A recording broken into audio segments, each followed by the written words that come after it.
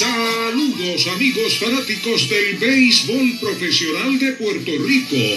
Ha comenzado Indios de Corazón con el periodista deportivo Héctor Marrero. Indios de Corazón. Ahí vienen los indios, corre Manuel.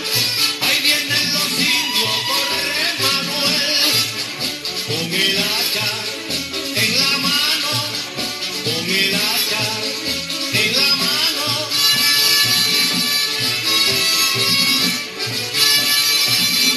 Buenas noches amigos fanáticos del béisbol profesional de Puerto Rico y de los Indios de Mayagüez. Bienvenidos a otro programa más de Indios de Corazón, programa que se transmite a través de la primera WPRA 990 AM y por nuestra página de Facebook en vivo.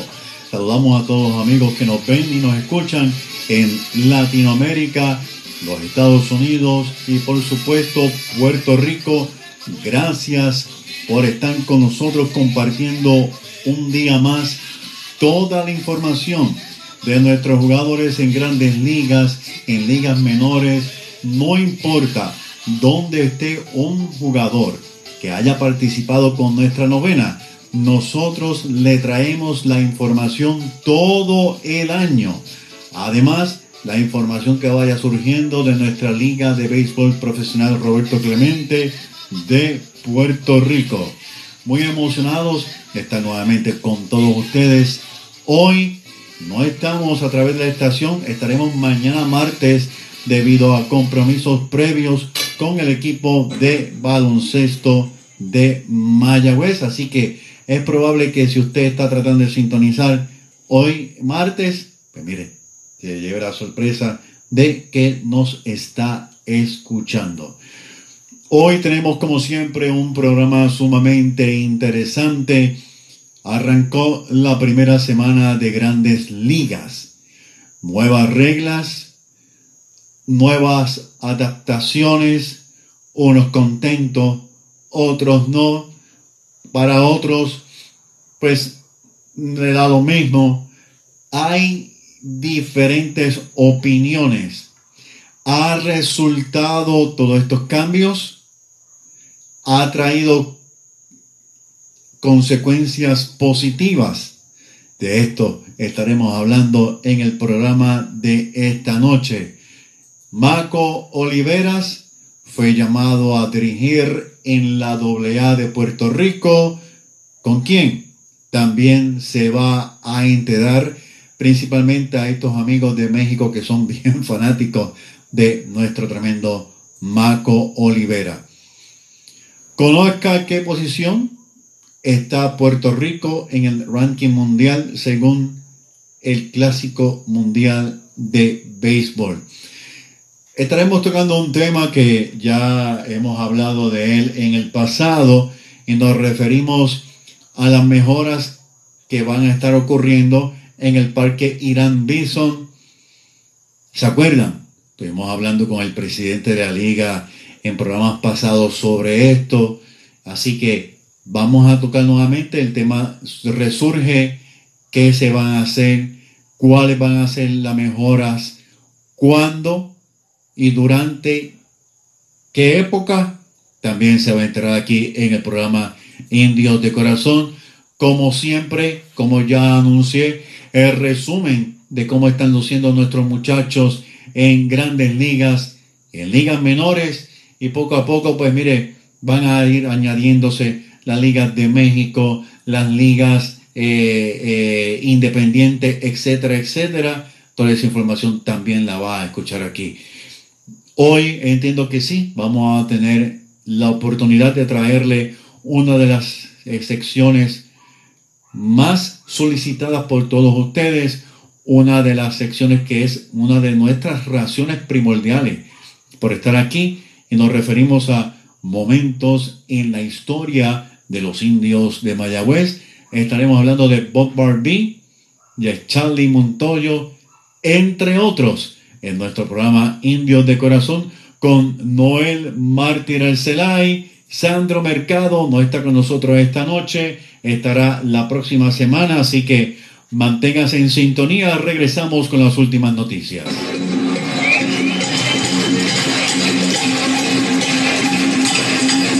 En Indios de Corazón, las últimas noticias.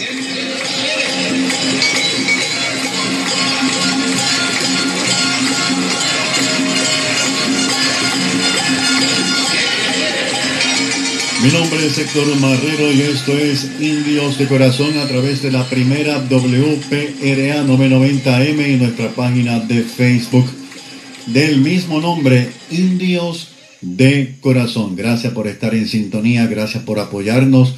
Ustedes son la razón por la cual estamos todo el año, mientras otros programas se olvidan y hablan solamente de 4, 5, 6, 7 estrellas de Grandes Ligas. Nosotros hablamos de los que han pertenecido a nuestra novena Indios de Mayagüez durante todo el año. Vamos a arrancar hablando sobre el ranking que se dio a conocer hace poco sobre las posiciones de los equipos de béisbol mundialmente. En primer lugar aparece el equipo de Japón con 5.323 puntos, y hace muchos años que se viene diciendo que la Liga de Japón es una liga sumamente fuerte. Incluso se ha dicho que es hasta igual o más fuerte que Grandes Ligas. Esto es cuestión de opiniones, usted tendrá la suya. Esto es lo que se dice a través de la prensa. Pues mire, el equipo de Japón es el primer equipo en el ranking mundial con 5.323 puntos. Subió el equipo de los Estados Unidos a la segunda posición con 4.402 puntos. El equipo de México también, estas victorias y su excelente labor en el terreno de juego también los ha subido. Están en la tercera posición con 4.130 puntos. China Taipei fue quien bajó también con 4.061. Otro que bajó en el ranking mundial es Corea a la quinta posición. Corea del Sur con 4.049 puntos. Venezuela se quedó igual en la sexta posición con 3.534 puntos. Cuba subió de posición a la séptima con 3.151 puntos.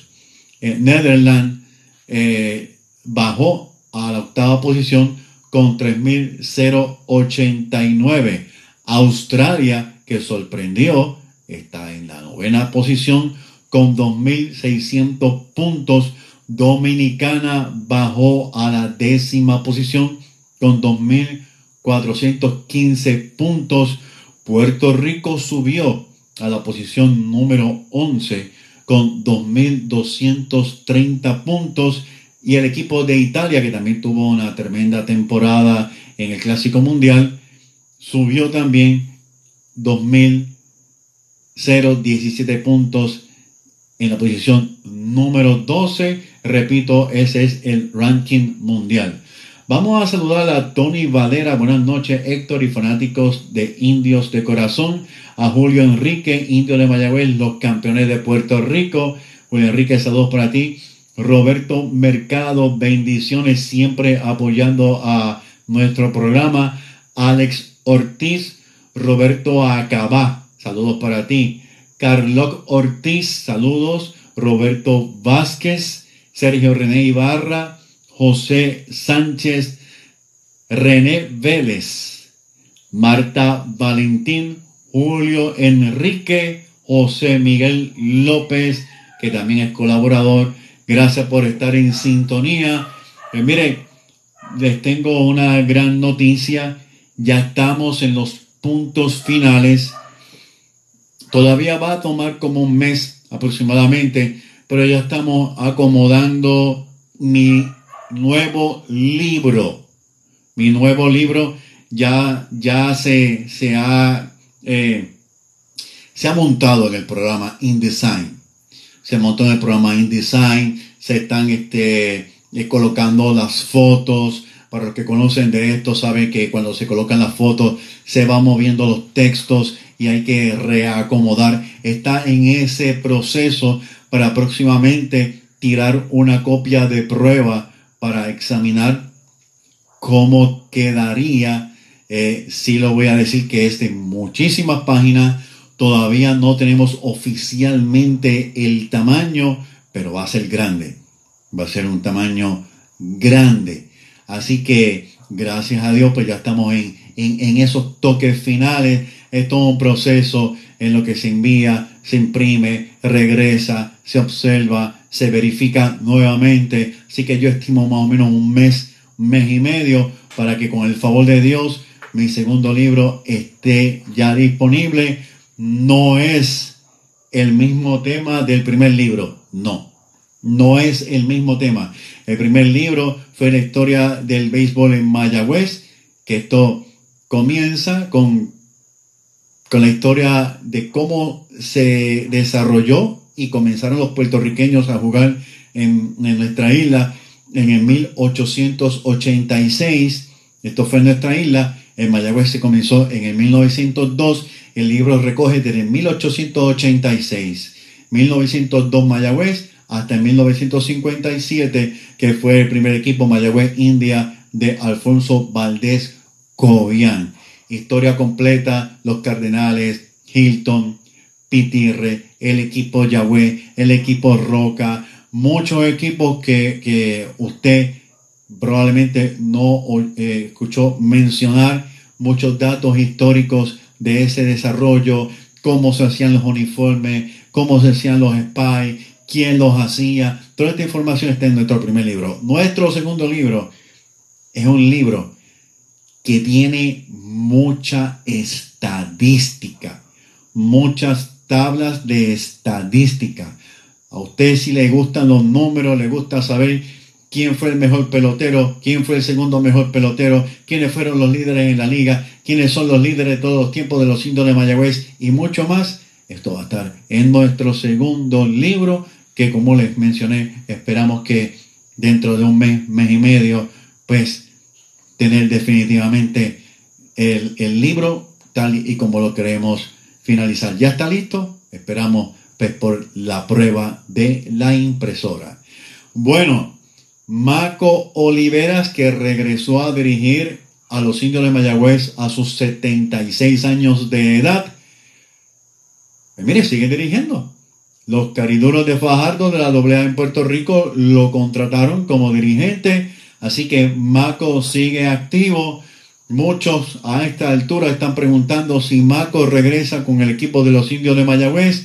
Todavía es muy prematuro poder decir que sí o poder decir que no.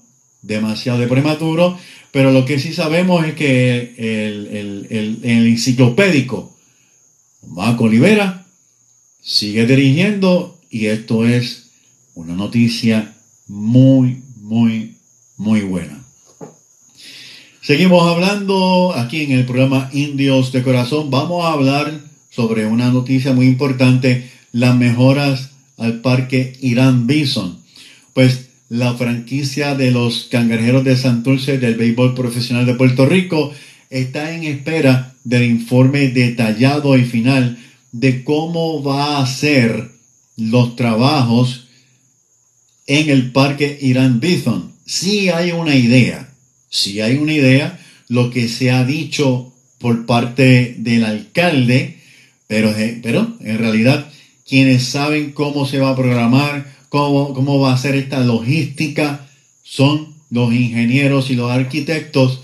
Así que Carlos Higuina, que es presidente del equipo de los Cangrejeros de Santurce, está en espera de conocer todo esto. Claro está, también Roberto Anovar de RA12, ya que ambas novenas utilizan el estadio como parque local. El parque pues se construyó en 1962 y aunque ha recibido mejoras pues se dice que esto va a ser una mejora en grande, en mayor a este estadio que ha sido un estadio testigo de muchas actividades deportivas bien importantes en nuestro Puerto Rico. Y hablando de esto, una pena lo que ha ocurrido con el Sisto Escobar. Ya todos saben que el parque, pues, hay una controversia, por decirlo así, sobre el parque, pero mire, yo creo que ya el Sisto Escobar, la suerte está echada, ya no va a vivir más este legendario parque. Pero vamos a seguir con el Gran Bison. Este es otro tema. Mejoras que se ha dicho que se va a hacer en el Gran Bison. Pues mire, va a haber mejora al terreno de juego, a las áreas para los visitantes, incluyendo los baños, los asientos, góndolas, cantina y el área de prensa, entre otras. Se realizarán ciertos trabajos antes de que inicie la campaña, otros durante la temporada, y se concluya una vez y termine pues la campaña, el campeonato, pues se van a estar haciendo. Eso es lo que se dijo a primera mano. Antes, durante y después van a haber mejoras al Parque Gran Bison.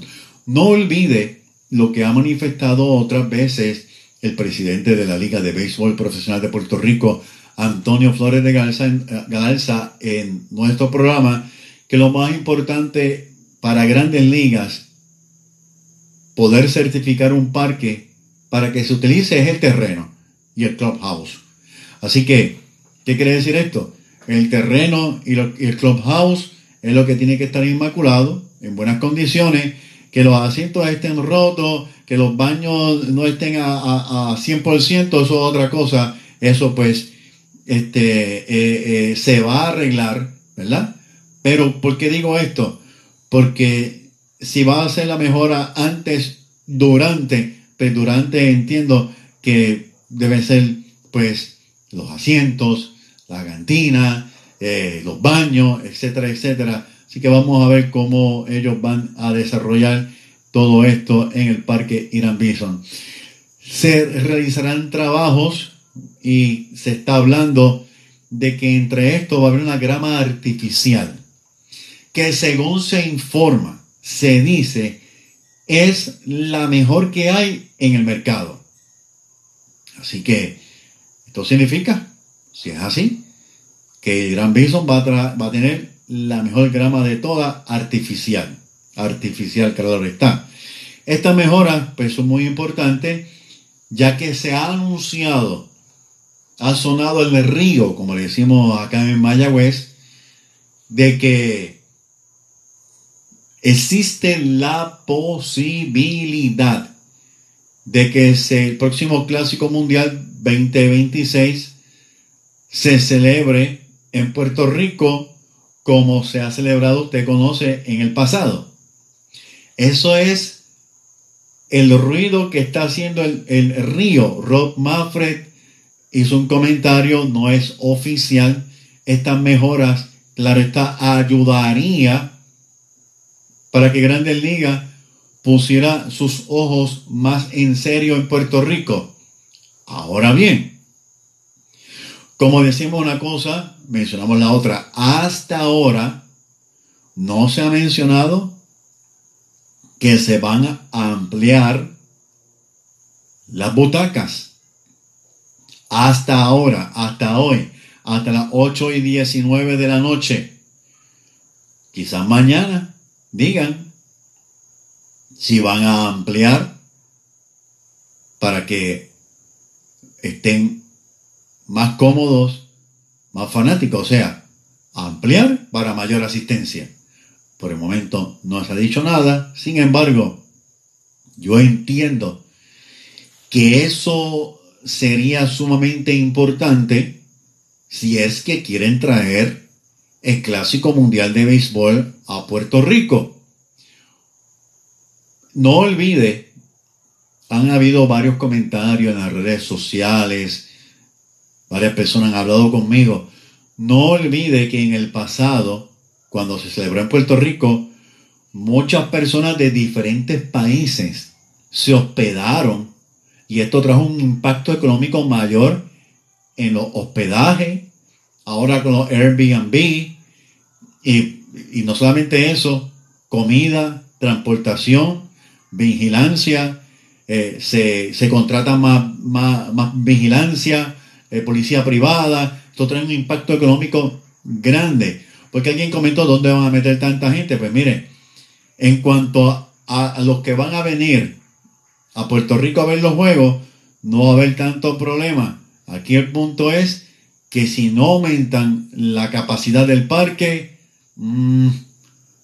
hablaremos si Grandes Ligas aprueba que sea así. Vamos a hablar de la Liga Menor. Las ligas menores. Los peloteros de las ligas menores ratificaron su primer contrato colectivo de trabajo con Major League Baseball de cara al inicio de la temporada que ya comenzó. El acuerdo por 5 años se concretó el miércoles 29. Se tiene previsto que los dueños de Grandes Ligas voten esta semana. Así que vamos a saber, definitivamente no van a votar. Yo no creo que ellos van a decir, está bien chévere, vamos a decirle que sí. No, yo no creo que esto vaya a ocurrir. Y si ocurriese, bueno, por los jugadores y los directores de los que representan a los jugadores de ligas menores. Pero no va a ocurrir así, van a entrar a negociación, así que no, yo creo que esto se va a extender. La Asociación de Jugadores de Grandes Ligas, que en septiembre comenzó a representar a los peloteros con contratos de liga menor, dijo el viernes pasado que el más del 99% de los jugadores de ligas menores votaron a favor del acuerdo. La negociación incluía a más de 5.500 peloteros. ¿Qué fue el acuerdo? ¿Qué es lo que ellos quieren? ¿Qué es lo que ellos pretenden que se vote esta semana por los dueños de los equipos? Pues miren, los salarios mínimos se elevarían de 4.800 a 19.800 en el nivel de novatos, de 11.000 a 26.200 en clase A baja, de 11.000 a 27.300 en clase A alta,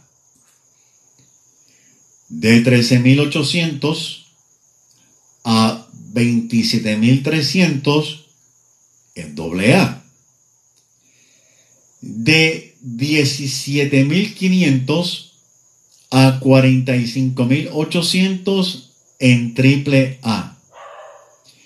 Y por primera vez se pagará a los peloteros durante el receso entre campañas.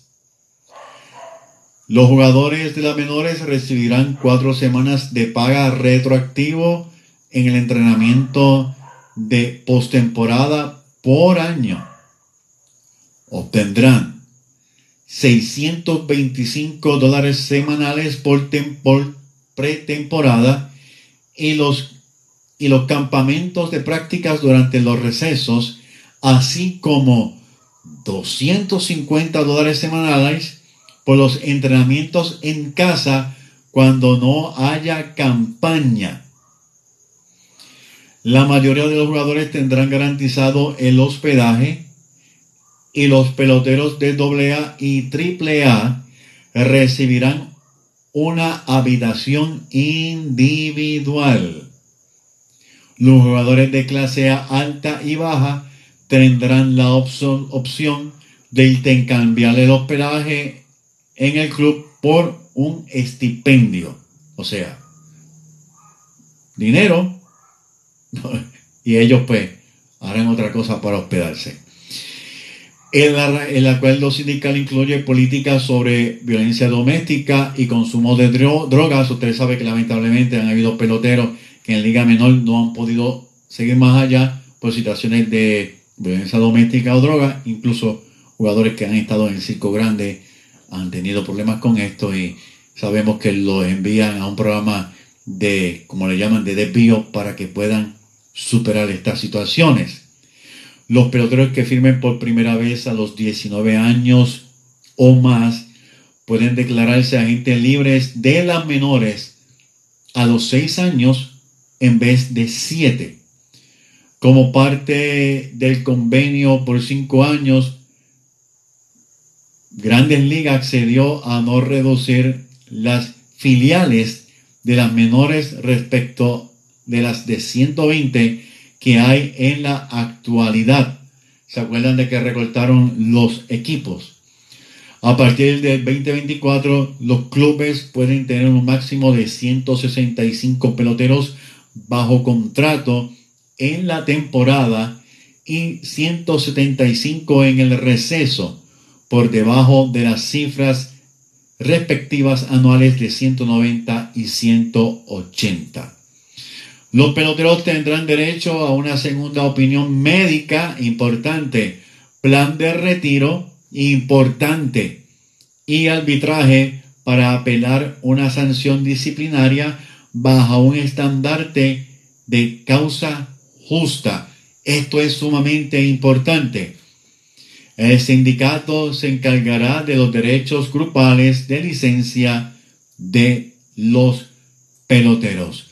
Suena muy bien, suena que son derechos justos, se lo merecen, pero esta semana tienen que votar los dueños de equipo y Dios quiera que ellos digan sí, sin mucho pero, sabemos que va a haber pero.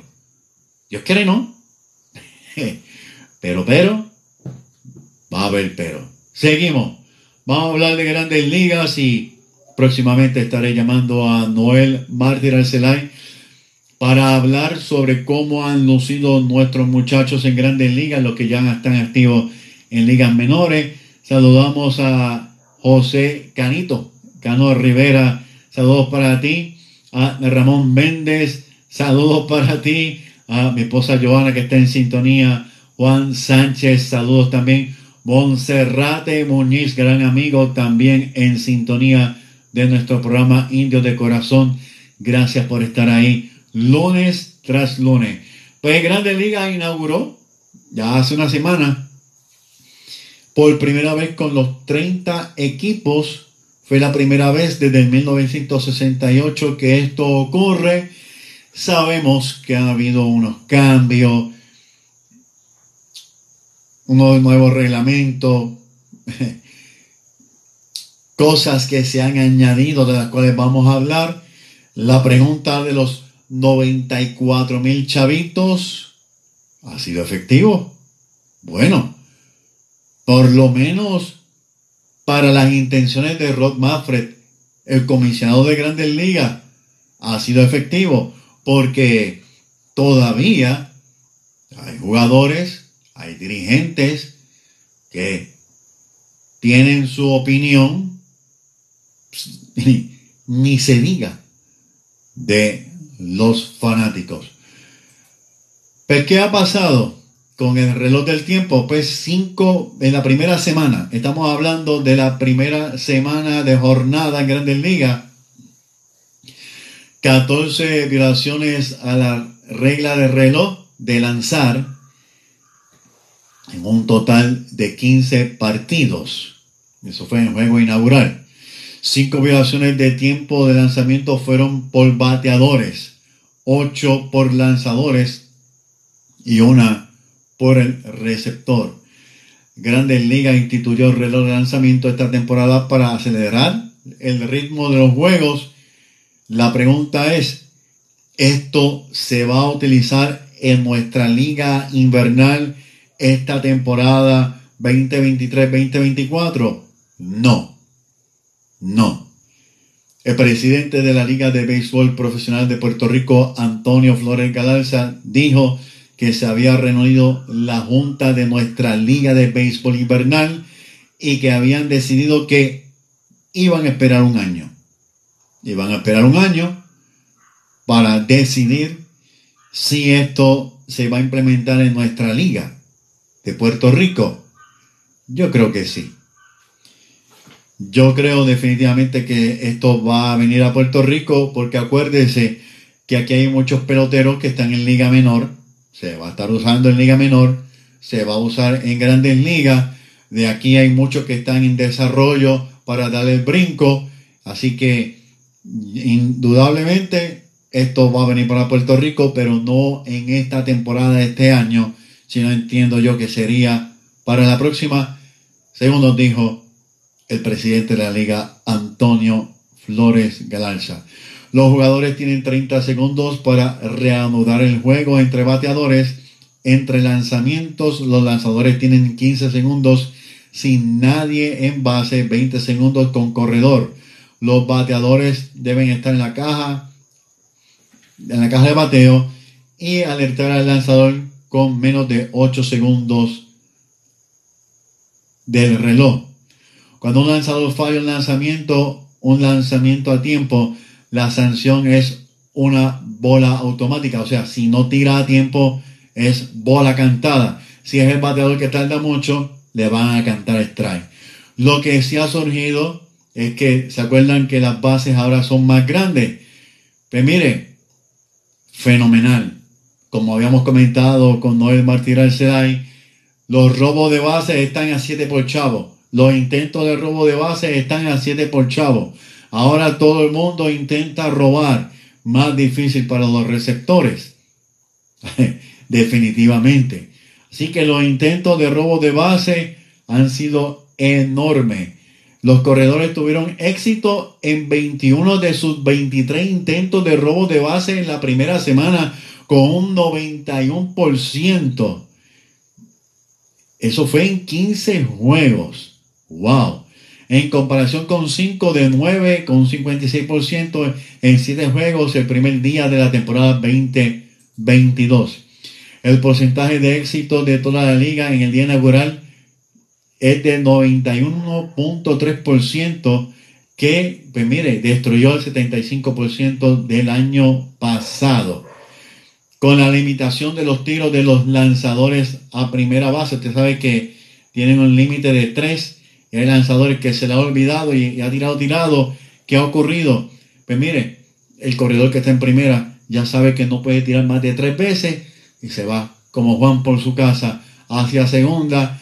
Esto, aunque hay que decir una cosa y digo la otra, ya cuando no hay más break para que el lanzador tire a primera base, el receptor tiene que estar bien pendiente, porque la posibilidad de que se mande para segunda es grande. Pero nuevamente lo digo, las bases son más grandes, mucho más grandes.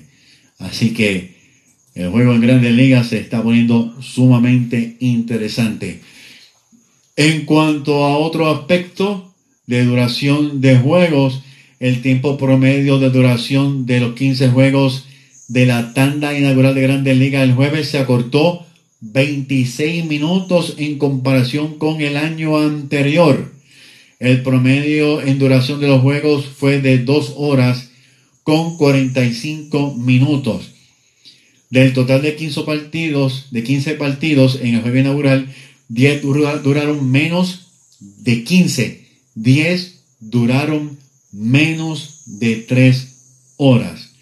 De los 10 partidos que duraron menos de 3 horas, 7 se prolongaron por 2 horas 35 minutos. Los partidos de menor duración en el primer día inaugural fueron 2, que se terminaron en apenas 2 horas y 14 minutos. Definitivamente se está acortando gigantescamente el tiempo de duración de los juegos. Voy a comunicarme con Noel Martínez Arcelay para poder hablar sobre esto que estamos hablando y también poder llevarles a ustedes la información de nuestros jugadores en las Grandes Ligas y las ligas menores. El juego de mayor duración fue de 3 horas con 38 minutos, incluyendo un retraso de 12 minutos que fue el choque entre Toronto y San Luis, que ganaron 10-9 los Azulejos de Toronto sobre los Cardenales. 4 de 5 partidos que pasaron de las 3 horas, ni siquiera llegaron a los 15 minutos después de las 3 horas. Estos duraron 3 horas con 2 minutos, 3 horas con 4 minutos, 3 horas con 7 minutos y 3 horas con 10 minutos. Así que, ¿está funcionando? Pues sí, lo que quería hacer el comisionado de Grandes Ligas, Rob Manfred, está funcionando. Tenemos en línea telefónica a Noel Martínez Celaya. Buenas noches, Noel. Saludos, Héctor, y saludos a todas las fanáticas, ¿verdad? De Indios de Corazón, que siempre nos escuchan todos los lunes por el Facebook Live de Indios de Corazón, y estamos en la primera WPRA 990. Me acabas de robar el pensamiento, ¿verdad? Eso mismo te iba a decir, está funcionando lo que Major League, la intención de Major League, de todos estos cambios. Está saliendo bien hasta el momento a Major League, y pues todo sigue pues corriendo como ellos pues lo tenían en mente, ¿verdad? De que se dieran estos cambios, ¿verdad? Que muchos de ellos, pues, no, como siempre he dicho, no estoy de acuerdo, estoy más de acuerdo con el béisbol clásico, pero pues tenemos que adaptarnos al béisbol moderno. Hubo una situación en un juego de los Mets de Nueva York que el árbitro principal le cantó un strike al bateador, creo que era apellido O'Neill. El apellido no importa del bateador, lo que importa es el hecho. Hubo una situación que el árbitro principal le cantó un strike al bateador porque entendió que Alonso, que era que está corriendo en primera, luego del foul regresó tarde a la primera base. Sin embargo, se dio a conocer que el árbitro principal y Major League pidieron disculpas porque fue una mala decisión. Ok, la pregunta es, ¿qué hubiese ocurrido si esto hubiera costado, digamos, un tercer strike con hombres en base? Esto son situaciones que van a ir surgiendo y poco a poco en el camino Major League Baseball va a tener que comenzar como todo, a hacer sus ajustes. ¿Qué te pareció esto? No, definitivamente, pues como tú dices, en el camino veremos a ver si alguna de estas decisiones pues causa, ¿verdad?, un resultado, ¿verdad?, desfavorable para uno de los equipos. Y qué sucederá entonces, si verdad me que va a tener que tomar entonces alguna decisión de qué va a pasar entonces con este partido. Desde luego, pues como pasó en este caso que acabo de mencionar, luego con los Mets, que el árbitro pues luego pues aceptó que se había equivocado, ¿verdad?, en cantar el strike, que no ha seguido la regla correctamente. Así que vamos a ver. Esto es nuevo Grandes Ligas. Ya habíamos anunciado que se había utilizado en Liga Independiente. Así que esto está empezando. Esto está comenzando. Poco a poco van a surgir nuevas situaciones. Vamos a ver cómo se va a solucionar todo esto, porque yo creo... Tengo un hielo en la boca, me perdonan. Tomé agua ahora y tengo un hielo en la boca. Ahora sí. Yo creo que es sabio de los directores de la Liga de Béisbol Profesional de Puerto Rico esperar un año para poder implementar el reloj, porque esto va a venir, definitivamente va a venir. Pero yo creo que es sabio esperar, porque ahora en el camino van a surgir situaciones como estamos comentando y van a tener que ver ajustes, cosa que cuando este reloj llegue a nuestra liga invernal, pues se sepa con mayor experiencia cómo van a tomar decisiones de acuerdo al paso, a lo que ha ido surgiendo. Así que no se crea que esto no va a venir, esto va a venir a nuestra liga, no este año, sino el próximo año. El tiempo de juego se ha acortado. ¿Qué te parece, Noel? Sí, pues como que indicaste, ¿verdad? Esa era la primera intención o el primer deseo de Major League, de que el juego se acortara el tiempo.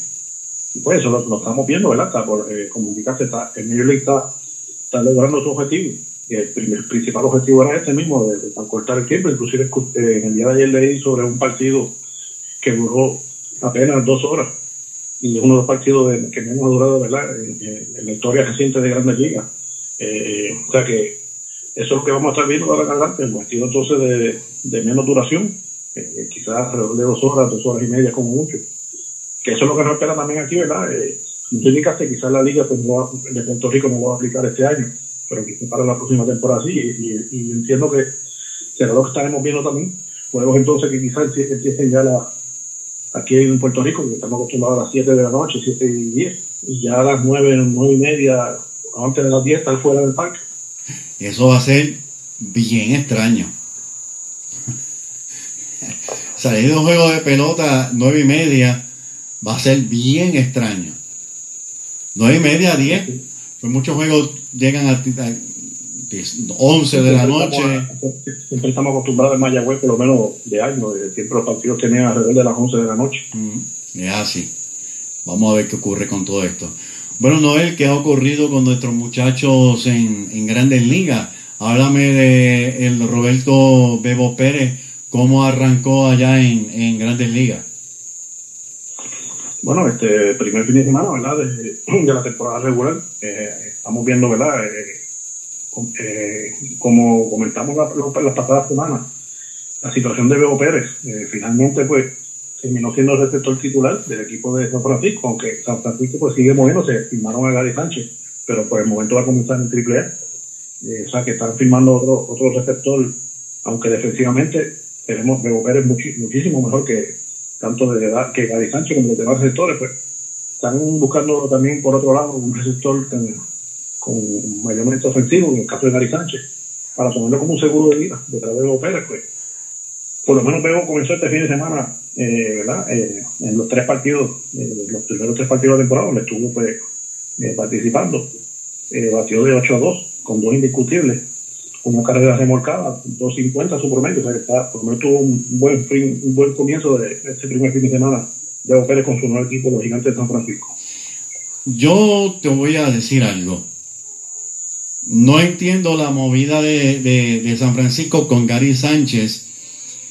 Todos sabemos que Gary Sánchez no es buen guante. Eso lo sabe todo el mundo. Gary Sánchez no es buen guante. Gary Sánchez, entiendo que no hace tiempo no está jugando, no ha estado activo. En el clásico, estaba hablando con Sandro sobre esto, en el clásico mundial no lució muy bien.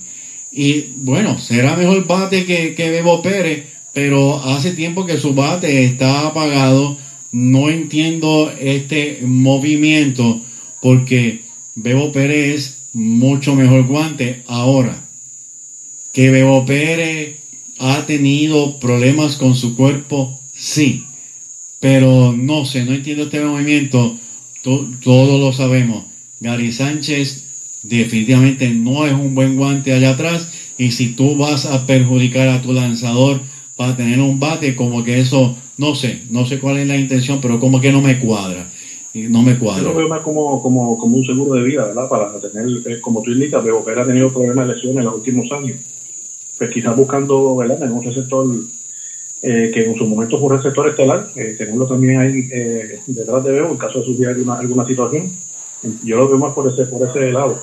Además de que ningún equipo se interesó en Gary Sánchez hasta esta pasada semana, hasta que estuvo todo el invierno, inclusive jugando el clásico, y ahora esta pasada semana es que finalmente firmó un contrato de ligas menores, que tampoco es un contrato de Grandes Ligas, y lo tiene, como te digo, entiendo como un seguro de vida.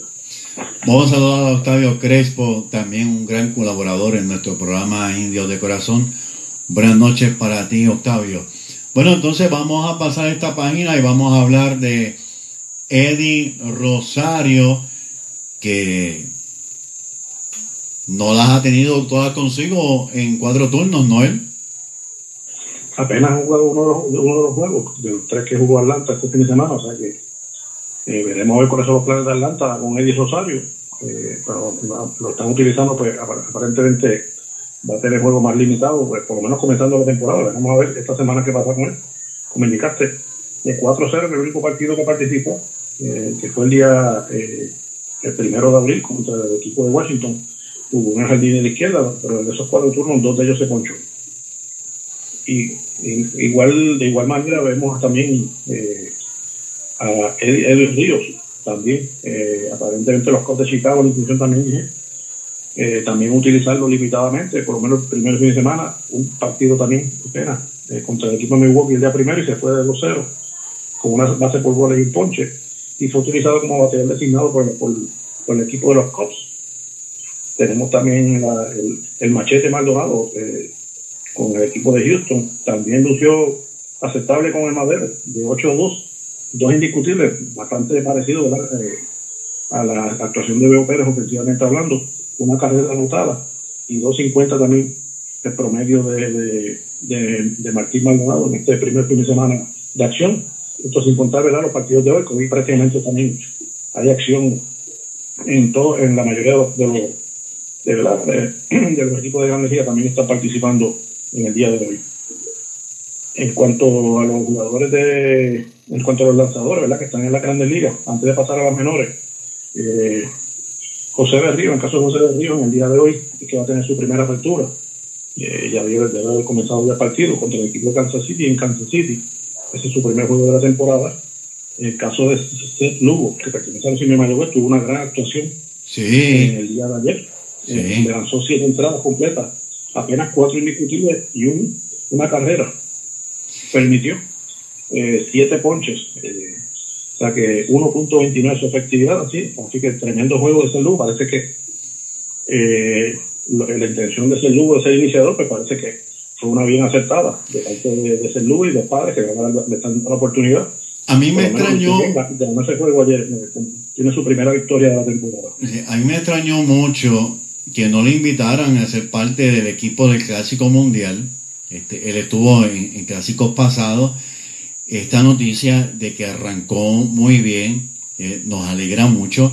Como bien dijiste, la información en cuanto a que sí fue invitado, pero las razones que él dio para no asistir esta vez fue que precisamente estaba luchando un puesto en la rotación con el equipo de San Diego. Gracias por aclarar. Pues quería continuar esa lucha, ¿verdad? Y por esa razón fue que decidimos pues este año su participación con Puerto Rico en el Caribe. Me alegro mucho de este gran arranque de Seth Lugo. Otro que también ha tenido un buen arranque lo es el Pichu. Jorge López. Jorge López también con el equipo de Minnesota también ha tenido buen inicio, 3 partidos, 2 tercios de entrada. Todavía no ha permitido ninguna libertad ni ninguna carrera y un juego salvado, 0 su efectividad, así que comienza también bien el indio Jorge López. Esta temporada esperamos que continúe, ¿verdad?, con esa buena actuación. Hay un video por ahí, no me acuerdo si lo compartí en nuestra página Indios de Corazón. Hay un video que le están preguntando a varios peloteros puertorriqueños sobre sus apodos, y él está diciendo que el Pichu era un caballo muy bueno que tenía el papá. No sé si pudiste ver el video, y que era un caballo muy bueno, y como él era un pelotero, sabes que nosotros puertorriqueños, cuando alguien es bueno decimos, ¿qué caballo eres? El papá le puso el Pichu, y es interesante. A mí me gusta cuando entrevisto, yo se le paso, vamos a comenzar a entrevistar peloteros. Yo tengo la costumbre que hago un calendario para entrevistar a varias figuras importantes, peloteros de ayer y hoy, los Indios de Mayagüez. Vamos a comenzar próximamente a tener varias entrevistas con algunos de ellos. A mí me gusta siempre, yo no llamo a nadie de ahora para ahora, planificarlo. Y una de las preguntas que siempre le hago es que si tienen un apodo a los jugadores que han dicho apodos que nadie sabe. Pues nada, pues de ahí salió el Pichu, de un caballo que el papá tenía, que era muy bueno. Y los puertorriqueños decíamos, tuvo un caballo, pues le pusieron el Pichu. Así que Jorge López también tremendo arranque. ¿Qué tenemos por ahí? Vamos para las ligas menores ahora, ¿verdad, Noel? Sí, también este fin de semana comenzaron, ¿verdad? El pasado viernes la Liga AAA, o sea, la más cerca, ¿verdad? De todas las grandes ligas, la liga más fuerte. Y ya tenemos pues, varios jugadores de los Indios que fueron asignados a la AAA. Luego está mencionado que hasta el momento han sido anunciados que van a comenzar la AA. La AA que han sido asignados a la doble A, que en la doble A va a comenzar este próximo jueves. Sí. Pues ya que las ligas pues, van comenzando, pues, ¿verdad? Según el orden, ¿verdad? Y las ligas menores de doble A hacia abajo, pues van comenzando, desde este próximo jueves comienzan ya las ligas de doble A hacia abajo. En el caso de triple A, el mayagüezano Manuel Rivera, comenzamos con el que nos sorprendió la pasada semana, ¿verdad?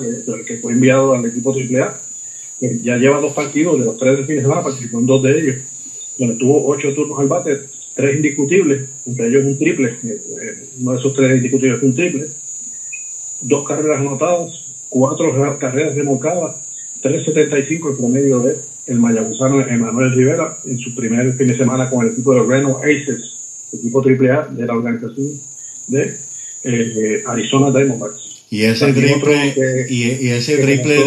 y ese triple de Manuel fue un triple vaciando las bases. Fue un triple la razón que tiene las 4 carreras remolcadas, pero parte pues fue ese batazo de sí. Fue un triple con base repleta y fue un palo que conectó a Emanuel entre el central y el jardín derecho. Continúa. En otro caso, ¿verdad? La situación de Henry Ramos, ¿verdad? Que estuvimos verificando, ya que pues Henry no ha participado en ningún juego este fin de semana. Y verificamos, ¿verdad? La información que conseguimos que Henry Ramos. Si recordamos, a ver si Héctor, ¿recuerdas en el 2021, cuando Henry Ramos fue subido a la Grandes Ligas por el equipo de Arizona? Sí. Se encontraba precisamente con el equipo de Reno. Ese mismo fin de semana que Henry Ramos fue subido, hubo una situación en uno de los partidos donde hubo pues, una pelea, una melee de esta forma entre todos los jugadores. Y Henry pues, fue parte de ese problema. ¿Y qué pasó? Que tenía pendiente una suspensión debido a esa situación. Tenía una suspensión pendiente. Y la suspensión, como el pasado año, recordemos, luego fue subido a Grandes Ligas ese mismo fin de semana. Sí. Luego el año pasado estuvo en Corea, ¿verdad? No estuvo en los Estados Unidos, pues este año al comenzar la temporada tiene que cumplir con esa suspensión. Lo que no tengo claro es cuántos partidos específicamente de la suspensión he buscado, pero no consigo. Lo que sí que el equipo AAA de Louisville de Cincinnati lo tiene como suspendido, pero dice que el estatus del jugador suspende, pero no dice tampoco la cantidad. Así que estaremos pendientes si conseguimos la cantidad de cuántos juegos va a estar fuera Henry Ramos como castigo por esa situación, que en el 2021, o sea que casi 2 años después, está cumpliendo un castigo de esa situación.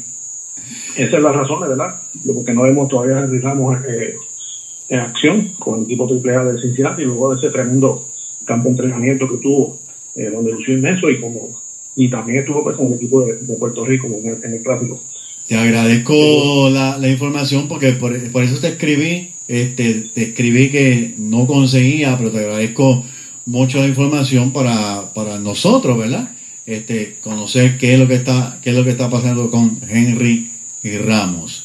Continuamos. Brian Ray está activo. Sí, Brian Ray precisamente está en ese mismo equipo de Cincinnati AAA, el equipo de Louisville, y está pues ha tenido 2 partidos, 9 turnos, 2 indiscutibles. 2.22 el promedio de Brian, entre los 2 indiscutibles tiene un doble.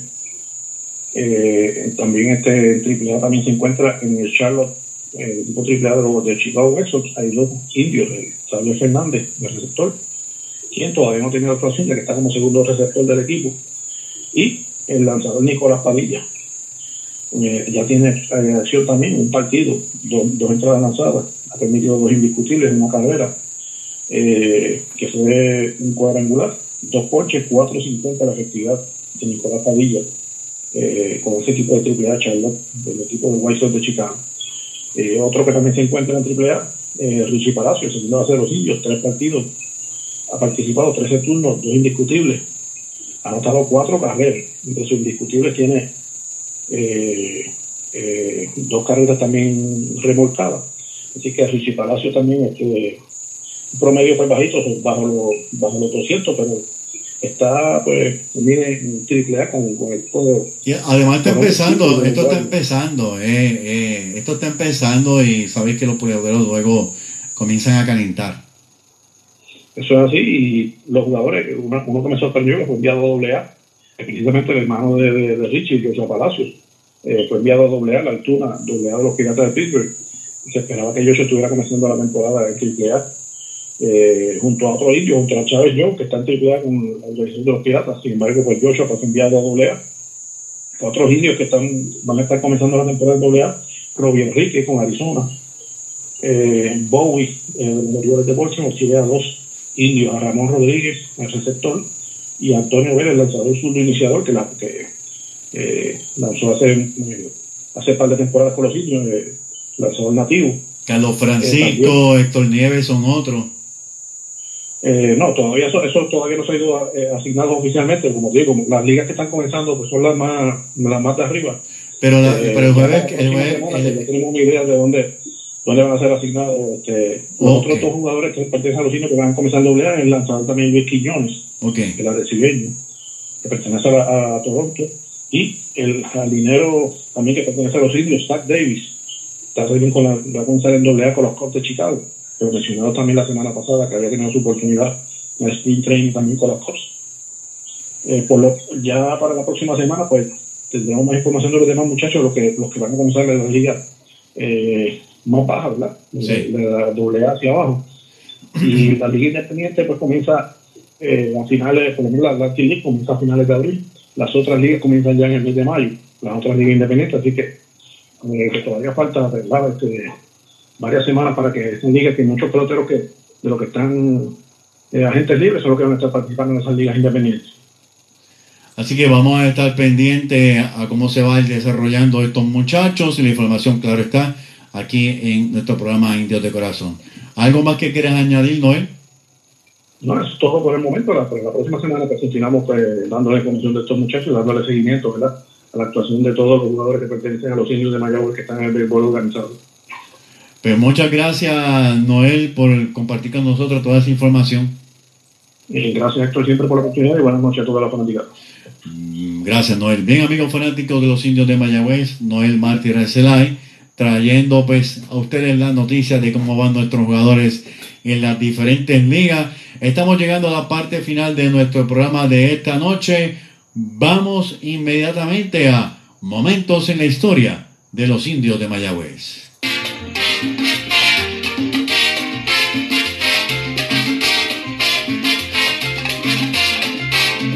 Momentos en la historia de los Indios de Mayagüez. Indios campeones de la Puerto Rico Baseball League. Un domingo fui a un juego en París. El público se abraza, otros miles se han tirado al terreno de juego. Es un momento histórico. Mi nombre es Héctor Marrero y esto es Indios de Corazón, a través de la primera WPRA 990 AM y nuestra página de Facebook de el mismo nombre. Vamos entonces, en los minutos que nos quedan de nuestro programa, a hablar de la historia, porque no se trata de quien sabe más, sino de mantener la historia de nuestros jugadores viva. Pues un día como el 26 de marzo por el 1938, el lanzador de Mayagüez India, el importado Bob Barbee, aún cargando con la derrota ante los criollos de Caguas 1-0, establece en 11 entradas la primera marca de 15 contrincantes abanicados en el parque de la Liga de París. Finalizó la temporada en tercero en la liga en ponches con 75. El receptor de esos juegos fue el Brujo Comas. Perdió ante Satchel Paige, que fue el lanzador que, miren, dejó en 0 al equipo de Mayagüez. La única carrera del juego la marcó por los criollos Tetelo Vargas. Charlie Montoyo hace historia el 1 de abril del 2021, el exjugador del cuadro de los Indios de Mayagüez, quien fue dirigente de los Azulejos de Toronto, se convirtió en el primer dirigente puertorriqueño en ganar sus primeros 2 juegos inaugurales en las mayores. El juego fue en el 2020, ganaron a Tampa Bay 6-4 en el Tropical Field, en una temporada donde el gobierno de Canadá cerró las fronteras por la pandemia del coronavirus y se vio reducir a la temporada a 60 juegos. Los Azulejos jugaron como local en el parque de AAA en Buffalo. Pues esta vez inauguran en el Yankee Stadium, donde por primera vez se acepta público en el juego, luego de las restricciones de la temporada por el COVID-19, como antes mencionado. Ante unos 10,000 espectadores, ganan en su casa a los Mulos con marcador de 3-2. De paso, se convirtió esta temporada en juego número 100 ganado para Charlie Montoyo. Los pasados dirigentes del patio que habían ganado solo el juego de comienzo de la temporada fueron Edwin Rodríguez 2011, Dave Martínez con Washington National en el 2018. Montoyo llevó al equipo a semifinales y fue candidato a dirigente del año en la temporada 2020. Bien, amigos fanáticos, hemos llegado a la parte final de nuestro programa Indios de Corazón, agradeciendo enormemente su sintonía, invitándolos a que compartan con nosotros el próximo lunes en otro programa más de Indios de Corazón.